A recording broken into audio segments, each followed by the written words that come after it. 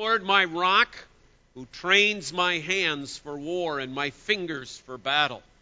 He is my steadfast love and my fortress, my stronghold and my deliverer, my shield, and he in whom I take refuge, who subdues peoples under me. O Lord, what is man that you regard him, or the son of man that you think of him? Man is like a breath, his days are like a passing shadow. Bow your heavens, O Lord, and come down. Touch the mountains so that they smoke. Flash forth the lightning and scatter them. Send out your arrows and rout them. Stretch out your hand from on high. Rescue me and deliver me from the many waters, from the hand of foreigners whose mouths speak lies and whose right hand is a right hand of falsehood. I will sing a new song to you, O God, upon a 10-stringed harp. I will play for you, who gives victory to kings, who rescues David his servant from the cruel sword. Rescue me and deliver me from the hand of foreigners whose mouths speak lies and whose right hand is a right hand of falsehood. May our sons in their youth be like plants full grown, our daughters like corner pillars cut for the structure of a palace. May our granaries be full, providing all kinds of produce. May our sheep bring forth thousands and 10,000s in our fields. May our cattle be heavy with young, suffering no mishap or failure in bearing. May there be no cry of distress in our streets. Blessed are the people to whom such blessings fall. Blessed are the people whose God is the Lord. As far as the reading of God's Word, I invite you to keep this passage open as we make our way through it this morning. Let's again bow in prayer. Dear Lord, once again, we just thank you for this beautiful sunshine, this beautiful day. And as we sit here, our minds may wander what activities we can be doing or what work we can be doing. We know we should be here, and we're grateful that you brought us here. We just ask that you be with Pastor Bob this morning and guide him, the message that he has prepared, and open our hearts and our minds to that message, that we apply it to our lives. Dear Lord, we just thank you for everything that you have given us. This we ask in your name. Amen.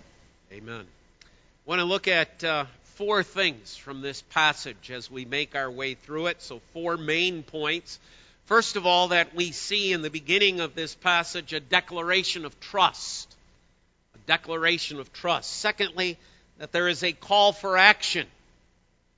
Thirdly, there is a petition for blessing. And lastly, there is a statement of fact.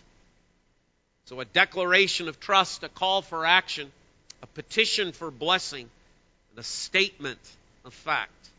It's in these first 2 verses, these opening lines of the psalm, that we find David's declaration of trust. There is a striking familiarity between what we read in this psalm, at least in these verses, and what you read in Psalm 18. Some believe that Psalm 18 might indeed be the commentary upon Psalm 144 verses 1 and 2.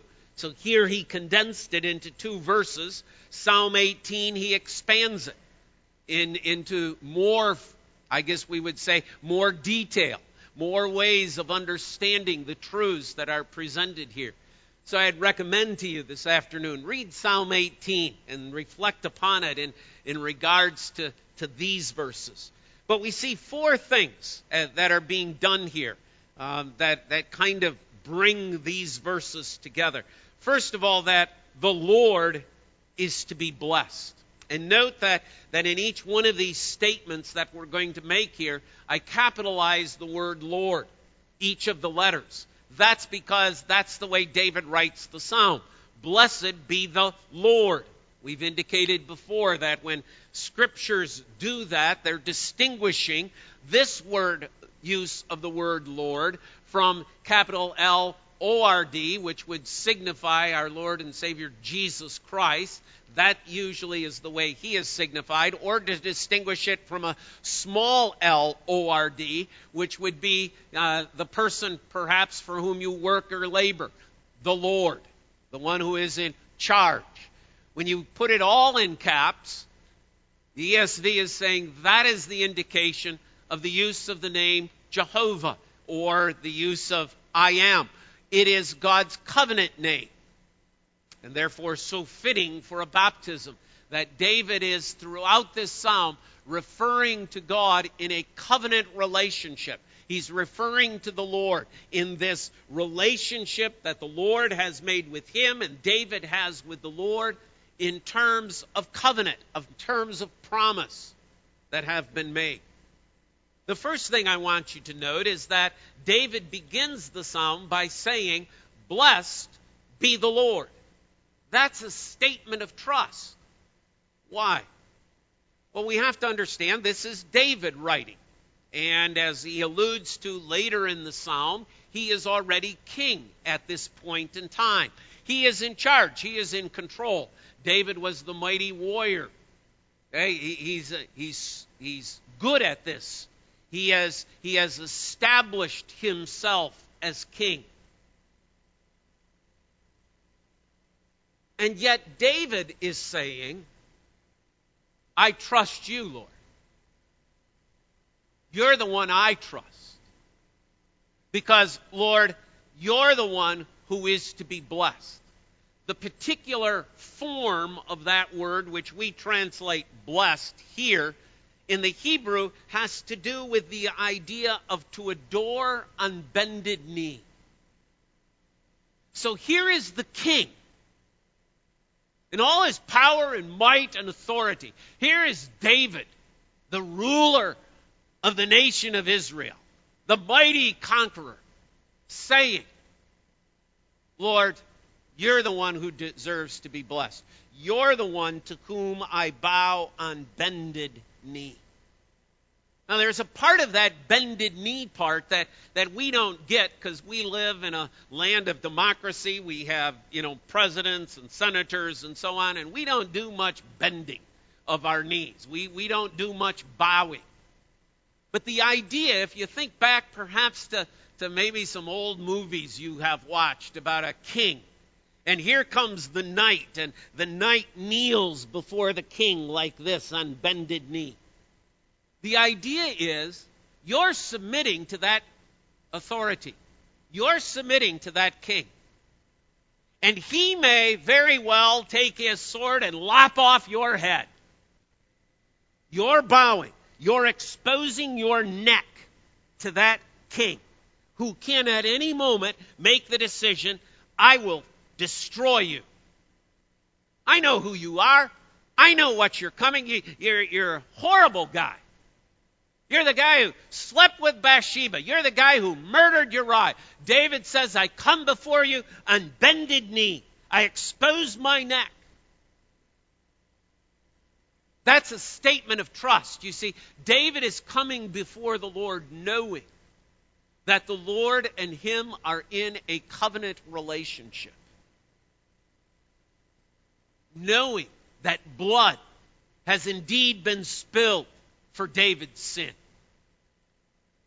Knowing that the Lord has had Nathan the prophet come to him and say, you're the one. But also hearing your sin is forgiven. You see, David the king can come before the Lord on bended knee with exposed neck, placing himself fully in full submission to the Lord. You don't do that to someone you don't trust.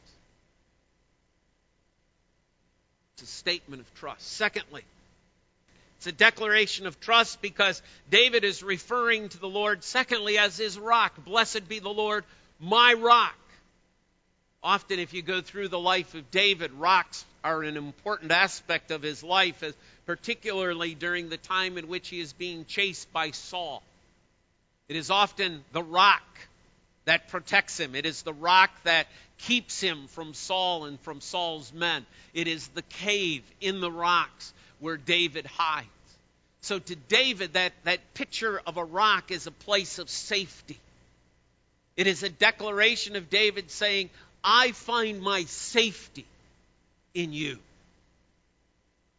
David goes on to speak about the fact that the Lord is the one who is his stronghold, his shield. It's the idea that the Lord is his protection.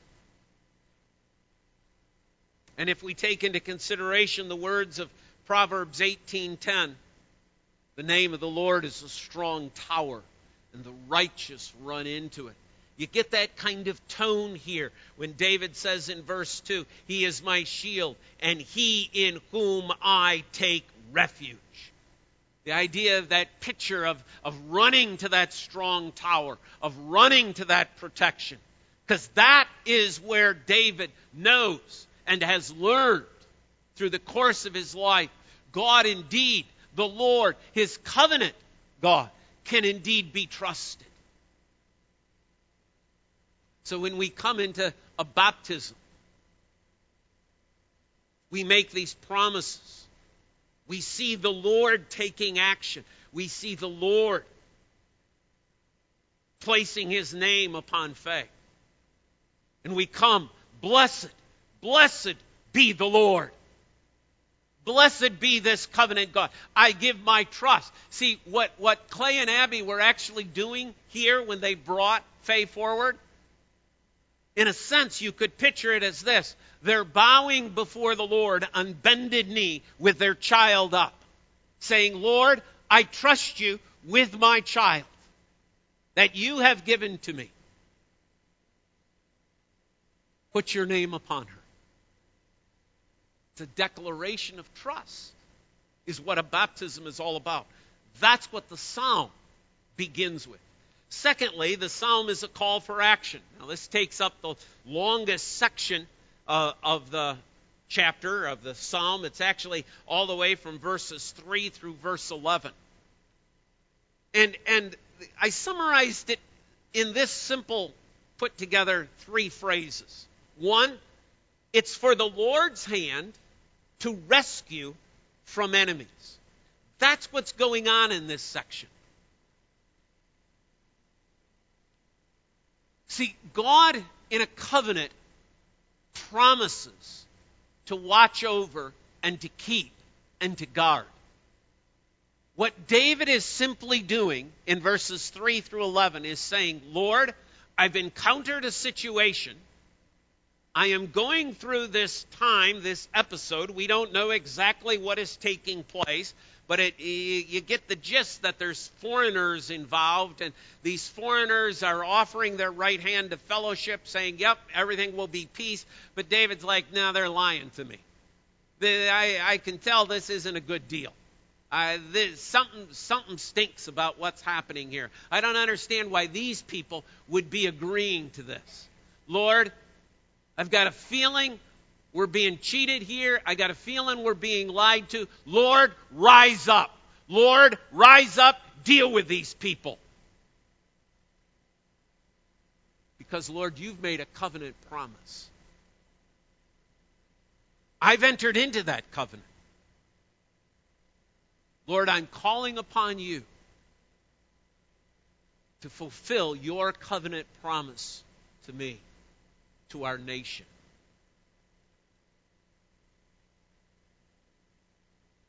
You know, I think sometimes when we come to a baptism and we make these promises that we see baptism as so much a one-way street, that it's us to the Lord. And we fail so often to see that it's really the Lord to us. And how often it is we struggle because oftentimes we simply don't lay claim to the promises that God has made to us and to our children in baptism. Lord, come. Lord, deliver. Lord, drive away these enemies. That's what you promised to do, Lord, in their baptism. That's what you promised to do for me. That's what you promised to do. Now, that doesn't mean there aren't obligations. It doesn't mean we just sit back and we say, okay, yep. But the Lord says, okay, this is the way you do this. This is the way in which you deal with this sin. This is the way in which you deal with these sinners. Here it is. I give you the instructions. This is it. Follow this, and I promise I will deliver you from your enemies. But you know, this promise, as I'm hearing it, makes me go back to the song that the choir sang, and makes me go back to the song that Clay and Abby picked, because it rings so true. What's going on in those hymns? Lord, you made a promise.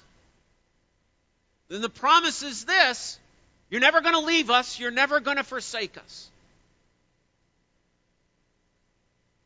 See, if you go to John chapter 10, which is the passage in which Jesus is speaking and talking and explaining his role and his ministry as the Good Shepherd, you got to read John chapter 10 in light of covenant. Jesus is coming and saying, I promise to you, I covenant with you. The same thing that God was covenanting to Abraham in Genesis 17, the same thing that God is covenanting here with us this morning in this baptism, Jesus is coming and saying in John chapter 10, I am covenanting with you that I will be your good shepherd. I will lay my life down for you. I promise that. That's what I will do. You don't have to die for your sin. I'm going to die for your sin. I'm going to protect you. I will not run away from your enemies. I will stand guard over you. I will deliver you. And no one can ever snatch you out of my hand. See, that's covenant language. That's God in Genesis 17 to Abraham. You're mine. This is an everlasting covenant we're making. But he's going to break this. I'm your God. Nobody can snatch you from my hand, Abraham. No one. What a beautiful statement David is giving to us here in light of the context that he's speaking of the Lord as his covenant God. Of course one calls the Lord to action. Lord,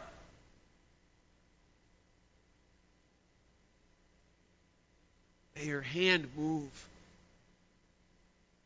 against my enemies to rescue. Because you said, no one will ever snatch me from your hand. Someone or something is attempting to do that. Lord, let me listen to your instructions now about how that is to be done. Let me hear your word, that I might know how it is that I deal with this enemy of my soul, this enemy of my body, this enemy of my mind that is seeking to take me from you. And Lord, I know that you'll fulfill your promise, that you'll deliver. Thirdly, we see in this psalm a petition for blessing. When we come to verses 12, 13, and 14, there are three blessings that are asked for. It's a blessing for family, and we'll come back to that in a minute. There is a blessing for business, or the economy, we could say, and there is a blessing, a request for a blessing upon society. But you have to understand, David's asking this out of the context of covenant. Lord, we're your people. I ask you now to bless. You see, this bless is a different understanding than the bless of verse 1, isn't it? We're not asking the Lord, hey, Lord, get down on bended knee for me. No, this blessing is a Lord, open up your hand towards me. Lord, be giving to me. Because I deserve it? No. Because you made a covenant with me. Fulfill the promises of the covenant that you have made with me and with my family and with our nation. Fulfill those promises. It's a petition. See, he's requesting, Lord, open up your hand. Be giving. Be generous. Be abundant, Lord. Now, let's go back to these three. First of all, let's look at verse 12. Here's the petition. May our sons in their youth be like plants full grown. So it's a petition for our sons, for our children, our male children. And what is the petition? Well, we read it and go, for our sons to be like plants full grown. Why would I want my son to be a plant full grown? Well, let's go back and retrace what is going on here. A plant in its youth full grown. Generally, for most, we live in a fruit-producing area. Generally, for most trees to become productive, it's somewhere between 3 and 7 years. Most farmers will tell you it takes about, we got to work with this plant, we got to work with this tree, we got to do an awful lot of trimming and so on. We've got to be treating it, we've got to be watching it and so on. Probably at about somewhere the 5 to 7 year mark, we begin to get some produce from it. Before that, there might be some sparse pickings that we get, but it's not really till that 5 to 7 year mark that the tree actually begins to produce in a way that is beneficial. Go back and look at the verse. What is the verse saying? The verse is saying, may our sons be like trees that grow up well before their 3 to 7 year span, and may they be strong, may they be sturdy, and may they be productive. It is a request that the Lord work in the hearts and lives of our sons soon. This is not a request. Lord, let them have 20, 30 years of sowing their wild oats, and then, Lord, may they come back to you when they finally get life figured out. Lord, let them go on their journeys of life. Let them find themselves, Lord, and then later on, they'll become established. No, Lord, this is a promise. Lord, early, soon. Lord, when they're young, may their faith and trust in you be firmly established so that throughout their life they are producing in abundance spiritually. Lord, may the promises that are made here begin.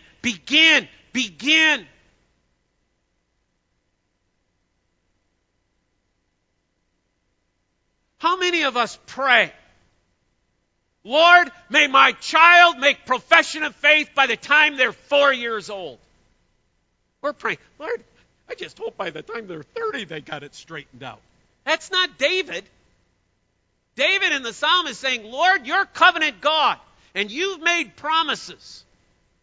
You've made promises to us and to our children. Lord, I'm claiming that promise for my son. I want my son to grow strong and sturdy, young, in their youth. I don't want them to be sowing wild oats. I don't want them to be regretting. I don't want them to have a past that says when they're 30 and get life straightened out, boy, I'd really like to be a senator, but I got such a past I can't do it. Because they'll dig into my past and find out that, Lord, I don't want that. I want my son to be a sturdy, young plant that produces early. See, this isn't about, getting married early and having children. This is spiritual. This is a spiritual request that David is making. But it's interesting, isn't it? In this psalm, in an Old Testament psalm in which oftentimes, and I think that's a fair statement, oftentimes, women, especially daughters, are not given much of a prominent role. That David in this psalm, in this request for petition, is thinking not only of his sons, but notice the statement that follows. that our daughters, like corner pillars cut for the structure of a palace. What is he asking for these daughters? What is the request here? Well, let's think about the words that are used. One, there's the word of a pillar. You don't make pillars are not something to be weak unless you're building some deck over on Lake Michigan and people get on it and fall off. Okay? Pillars are something that are strong. They just have the picture of that. We see the White House and we see the pillars and we just think strength. You go past a house and it has pillars on the front and you just think there's that pillar represents strength. This is not a request for our daughters to be dainty. This is a request for our daughters to be strong. But we're not talking physical, you see. We're talking spiritual. We don't want our daughters to be spiritual wimps. We want our daughters to be spiritual pillars. We want our daughters to be strong, to resist the temptations, to resist the lures, to resist the culture of the day. To be strong. To be the picture of strength. Not the picture of weakness. Not the picture of caving in. Not the picture of being so desperate they'll date any guy in the world just so they got a date. But they're willing to be a pillar, standing alone, firm, strong, strength. It's a beautiful request. Lord, fulfill your covenant promise that you make to our sons and to our daughters. May our daughters be strong in you. May their spiritual lives be full of strength. Second word is corner. It's a corner pillar. What's the difference? A corner pillar represents that which is there for support. That which, it's the idea that the weight is upon it and it's bearing it. So you could say, yeah, it's sort of like strength, but there's a little bit more idea of the strength is being used by the whole structure. Lord, may our daughters be so strong in faith that the whole of our families, the whole of our church, the whole of our nation leans upon them.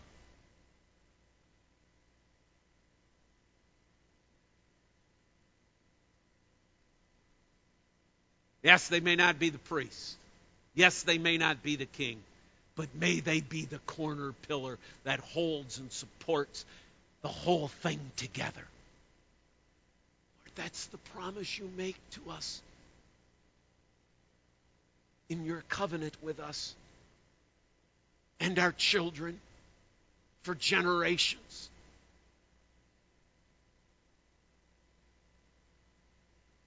For those, many of us who can say so, what a delight it is. It is indeed a joy and a blessing to have strong sons, firm in the faith, early in life, becoming productive and useful within the kingdom of Jesus Christ. But to have a daughter who is strong in the Lord, upon whom society leans for strength. Lord, we want our daughters to be the ones to whom the other kids at school look to for strength. Because they're so strong in you. But there's one more aspect to this. Our daughters, like corner pillars, cut for the structure of a palace. That idea of cutting is the idea of being hewn. It's not just slapping up a piece of wood. It's not just, yep, this is strong. Yep, this is in the corner. Yep, this supports it. probably gone by a house where somebody is adding on a porch or something, and they're doing the addition. And as they put in that addition, there in the corner are perhaps a couple of 2x4s nailed together and sitting there, maybe on top of some can or something temporarily. And we're going, well, it's holding, it's doing a good job. Must be strong enough. The roof hasn't caved in. It's doing its job. But we're going, boy, I sure hope they're going to do something else with this. We come back a few months later and we see the finished project, and we see there in that corner perhaps some stones that have been very beautifully arranged, and we see a very decorative pillar. Underneath it is this strong timber. But on the outside is this beautiful decorative piece. May our daughters be like pillars, like corner pillars that are hewn, that are cut, that are put together in such a way that there is a beauty that just flows from them. See, the New Testament comments upon that by saying to our young women, may your beauty, and it's not dissing, it's not putting down being beautiful and paying attention to oneself, but it's saying, don't let your outer beauty surpass your inner beauty. May the inner beauty of who you are, the spiritual person you are, the Christian you are, always go well beyond the outer beauty. Lord, may my daughter be so beautiful that which is in her appears like a hewn corner pillar. I petition you, Lord, Jehovah, I am my covenant God. May our sons in their youth be like plants full grown, and our daughters like corner pillars cut for the structure of a palace. We claim the promises of his covenant. Not only for our families, but for business. That's verse 13. Granaries full, producing, productive. 14. Upon all of society, may there be no cry of distress in our streets. It's the picture of peace. And we could well spend a lot of time on those as well. Let's hasten to our fourth point this morning. A statement of fact. Verse 15. Blessed are the people to whom such blessings fall. See, when we see these things, when we see the Lord's deliverance, when we see that which God has done for us in Jesus Christ, when we see the victory that Christ has gained for us over our sins, over Satan, over hell, over our own hearts, over our own mind, we see the fulfillment of God's covenant promise, and we see that fulfillment in our life. We see our children grow. We see our businesses prosper. We live in relative peace and harmony. When we see those blessings, here's what we have to do. We have to step back and we have to say, truly we are blessed. Truly God's hand has been opened to us. And here the word blessed means happy. People's lives ought to be lived with great smiles. And there ought to be a sense of pride, not in the sense of a sinful pride, look what I have done, but the sense of pride of, Lord, look what you have done. Look what you have given. Lord, you have been so good. You have fulfilled your covenant promises to me, to my descendants, to my children, to my grandchildren, to great-grandchildren. Lord, Even when I deal with a hardship of 3 days of not being able to flick a switch or to flush a toilet, when I get it back, I realize, Lord, how blessed we are as a people. Lord, when the bills are paid, when I lay my head down at night and I can sleep in peace. Yeah, there's some fireworks going on around me and I have a hard time sleeping for a few days, but there aren't bombs bursting in air over me. There isn't a foreign army invading. Lord, truly can smile. Truly I can smile. Be happy. Because I'm blessed. Because you're my covenant God. Blessed, the psalmist says. David comes back. Blessed are the people whose God is the Lord. They know God. They know Him. They don't know facts about Him. That's not what David's talking about. He's talking about that they're in a relationship whose God is the Lord. Covenant, one-on-one. That each one of us has heard God speak to us through His Word, through His Spirit. Not Abraham, but Bob, Dave, Shelley, Carol. You're my child. I want to make an everlasting covenant with you. I'm sending my Son, and I sent Him for you to die upon a cross. He shed His blood so that you and I can have a relationship, a covenant relationship. And I promise to be your God. I promise to be your Lord. And I'll do that forever and ever and ever. Blessed are the people whose God is that Lord. Amen? Amen.